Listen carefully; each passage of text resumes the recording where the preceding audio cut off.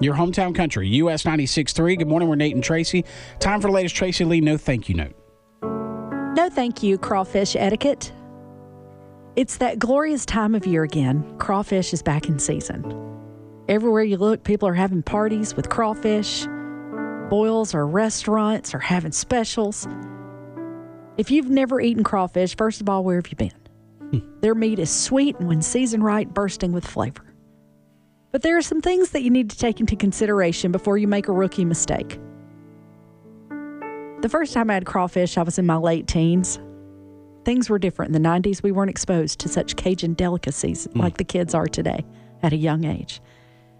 We went after work, me and some friends, and I remember looking down and seeing all the red little shrimp-looking things that I could have sworn I used to dig out of the creek that ran behind our house. But I was up for a new experience, so I dove in. Now, let me tell you, you got to work for those little suckers. There's not a lot of meat on them. So after a few minutes of peeling and sucking, a newbie in the group had to go to the bathroom because nothing goes better with crawfish than beer. Okay.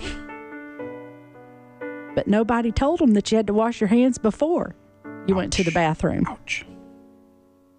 Well, they come back to the table and they start moving around in their chair, real uncomfortable like. As you can imagine, he was turning all shades of red and sweating worse than anything I'd ever seen. Then one of the guys in the group said, "You all right, man?" He said, "No, I'm not. I need you to call a doctor." Let's just say that drinking milk wasn't going to help this burn. So you just pour it on you. Now, for those of you that don't know, there's a secret when eating crawfish that you suck the head because supposedly that's where all the juices and spices are.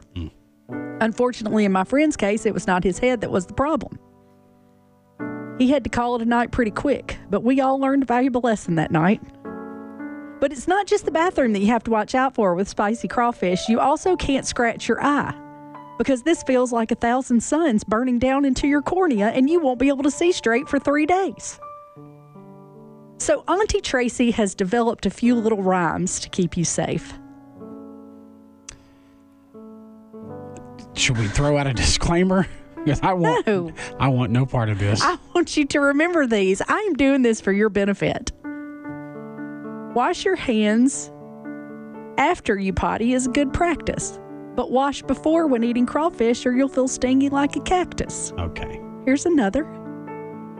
Crawfish that are red and spicy need hands washed before things get dicey. And finally, when you peel and suck the head, wash your hands or wish you were dead. Okay. Thank you. No, thank you. Now I want crawfish. Thank God the sun came up again. Your morning show with Nate and Tracy. You guys are the ones that keep me in a happy mood all the time. US 96.